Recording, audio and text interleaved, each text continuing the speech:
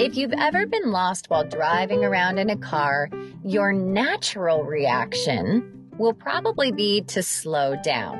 When we are uncertain about which direction to head, our natural reaction is to slow down, look at the map, ask questions, and proceed cautiously forward. For several years, we've been measuring resilience and confidence and have noticed a significant decline since the pandemic. The combination of uncertainty and lack of control has certainly increased anxiety and stress. Is slowing down really a problem? In this episode, we're looking at speed and how increasing our resilience will help pick up the steady pace we may have lost as we've navigated through these many challenges over the past few years. Welcome to the 90th Percentile, an unconventional leadership podcast by Zinger Folkman. Each week, using research from over 1.5 million global assessments of leaders, we analyze different leadership traits, trends, and what it really takes for leaders to get to the 90th percentile. I'm Brianna Corin, and joining me today is renowned psychometrician and my father, Joe Folkman. Hello, Bri. How are you? I'm good. I love how fast you said that. I've always admired your dedication to speed and efficiency. And it's probably why you never really liked going to certain restaurants. I noticed you had your favorites because they could get the food out really, really fast and you didn't have to wait so long. But maybe that's because you had 5 kids and waiting with hungry children is no fun. I'm just impatient, Bri. Yeah, I just don't have a lot of patience. I'm sorry. Oh, no one's fun. And you're definitely not the biggest fan of wasting time. But when it comes to working, I think we can agree that the pace and volume of work are increasing. So with every shortcut and life hack that we may have found, it seems that every day something else pops up to give us more to figure out and do. Do you feel that? I guess, do you feel more pressure and competition today than when you were working in the training and development industry in the 80s and 90s? I remember one of the first programs we designed, we had managers show up on Monday, and our program ended on Friday. It was a 1 week long program, 8 hours a day for a week. And we thought that was what people needed. And since then, it went from a week to 2 days, and then it was 1 day, and then it was a half a day, and now it's 2 hours. Okay, so the trainings have definitely gotten shorter. It has. And, people want it really quick, and a lot of times they'll tell me that the executives don't have any time. And really, it's gotten to the point where it's really problematic for people just to sit down and get some development and think about what they're doing. Yeah. So the demands definitely have. Wow, executives had a full week. I bet it was a good week. Hopefully. It was a great week. It was really a fun experience, and I'd love to do it again sometime, but let's all slow down. A study revealed that executives in the 1970s had to deal with approximately, ready for this, 1,000 messages per year. What? You probably get that in a couple weeks. And in the 1980s, it went up by 4 times. Email started in the 90s with the first mobile phones. So in the early 2000s, they've kind of looked at it, and the messages went up to about 25,000 per year. And I have no idea what it is now. It's probably double that is my guess. If you count all the spam messages that you get every time you buy a t-shirt, they will send you 2 emails for the rest of your life. How many times do you unsubscribe? So we are all being asked to do more with less. And with news of layoffs, there's been a lot of news on that. This might get worse for some people where it's okay, now you have to do so-and-so's job too. So I think one of the keys is to not let the pace and volume overwhelm you. So today we want to look closely at this link between resiliency and speed and what we can learn from it. Well, Bri, we did a study where we looked at resiliency and we examined data from over 110,000 leaders. Now, we measured their resilience with an 8-item index along with an evaluation of their speed. And what we found was that based on their ratings from managers, peers, direct reports, and others, it was clear from this study that as a leader's resilience lowers, so does their speed. In other words, as they don't feel as sure of themselves and they're not as confident, they slow down. And it's just like you said, when you're lost, right? You tend to slow down. And that kind of can happen in a difficult time when you don't know what's going to happen. Perhaps that's a good thing. In a time when there's uncertainty and it's high, slowing down and being careful is prudent. But if you've ever driven 40 miles an hour on a freeway when others are going 60 or 70 or 80, you know that can be dangerous. And the problem is leaders are, who are going to, the problem is leaders who are going slow are not doing so because it's the right thing to do. They're slowing down because they're less resilient. And that's a good visual that you said of the cars passing around you. Everyone else is still keeping that pace. And organizations can only move as fast as their employees. And even more important is the pace of the leader. And leaders who resist a brisk pace can be a major source of a company's problems and ultimately its failure. But on the other side, we don't want you going 90 on the freeway and being reckless. We can't just do things fast. We need to do things right as well. So we're going to discuss the research about how leaders can safely increase their speed so that you're at the right pace. And this comes from years of research that Joe did and Jack did for their book Speed. And I also wanted to tell you that we've been talking about it and we think that this is a really important skill for right now.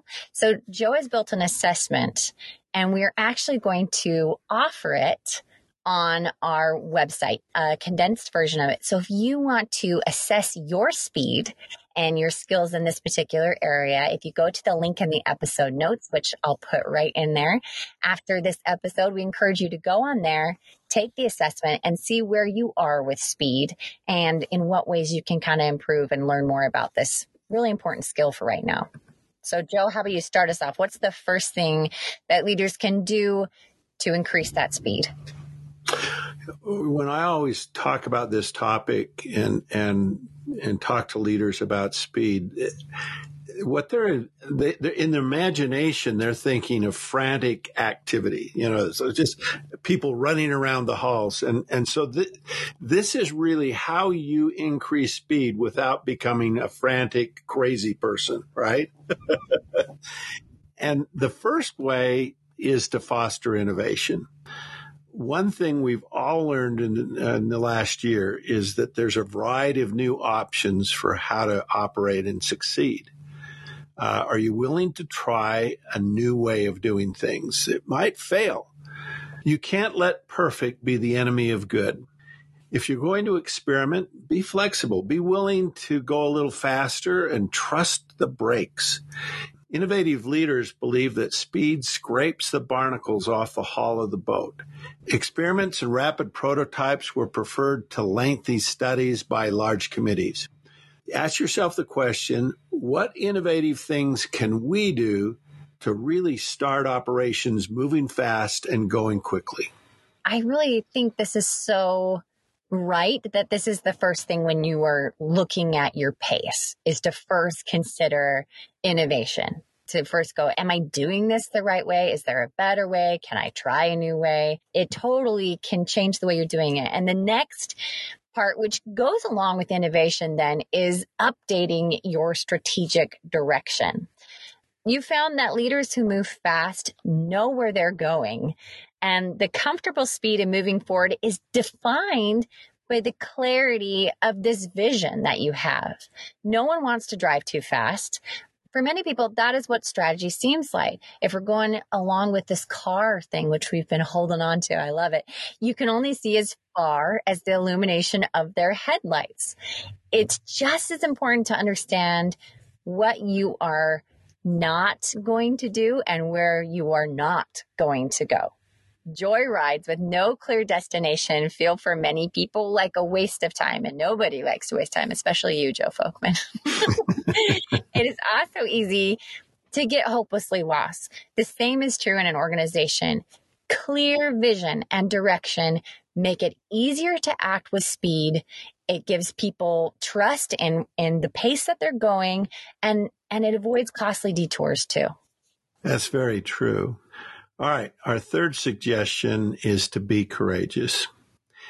Ask yourself what difficult decisions need to be made today.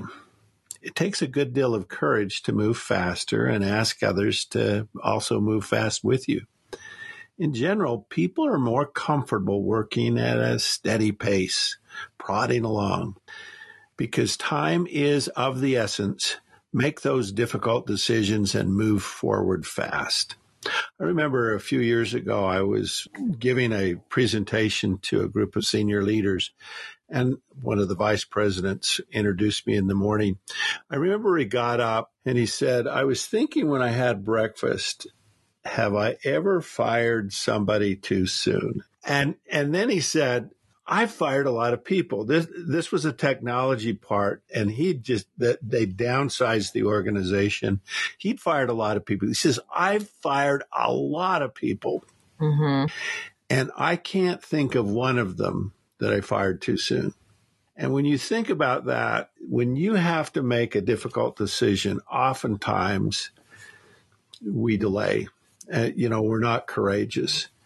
And I love this particular one because there's so many things that people sort of aren't willing to take on and aren't willing to make the decision, and it slows things down. And so be courageous, make that hard decision and do it now. And as much as you can plan for things, you can't plan for everything. There's going to be some roadblocks, but it's the courage to accept them and go, we're going to figure it out, even when the roadblocks come.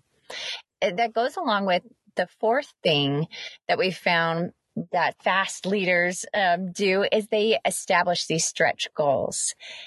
An easy goal allows people time, right? People, there's no need to hurry.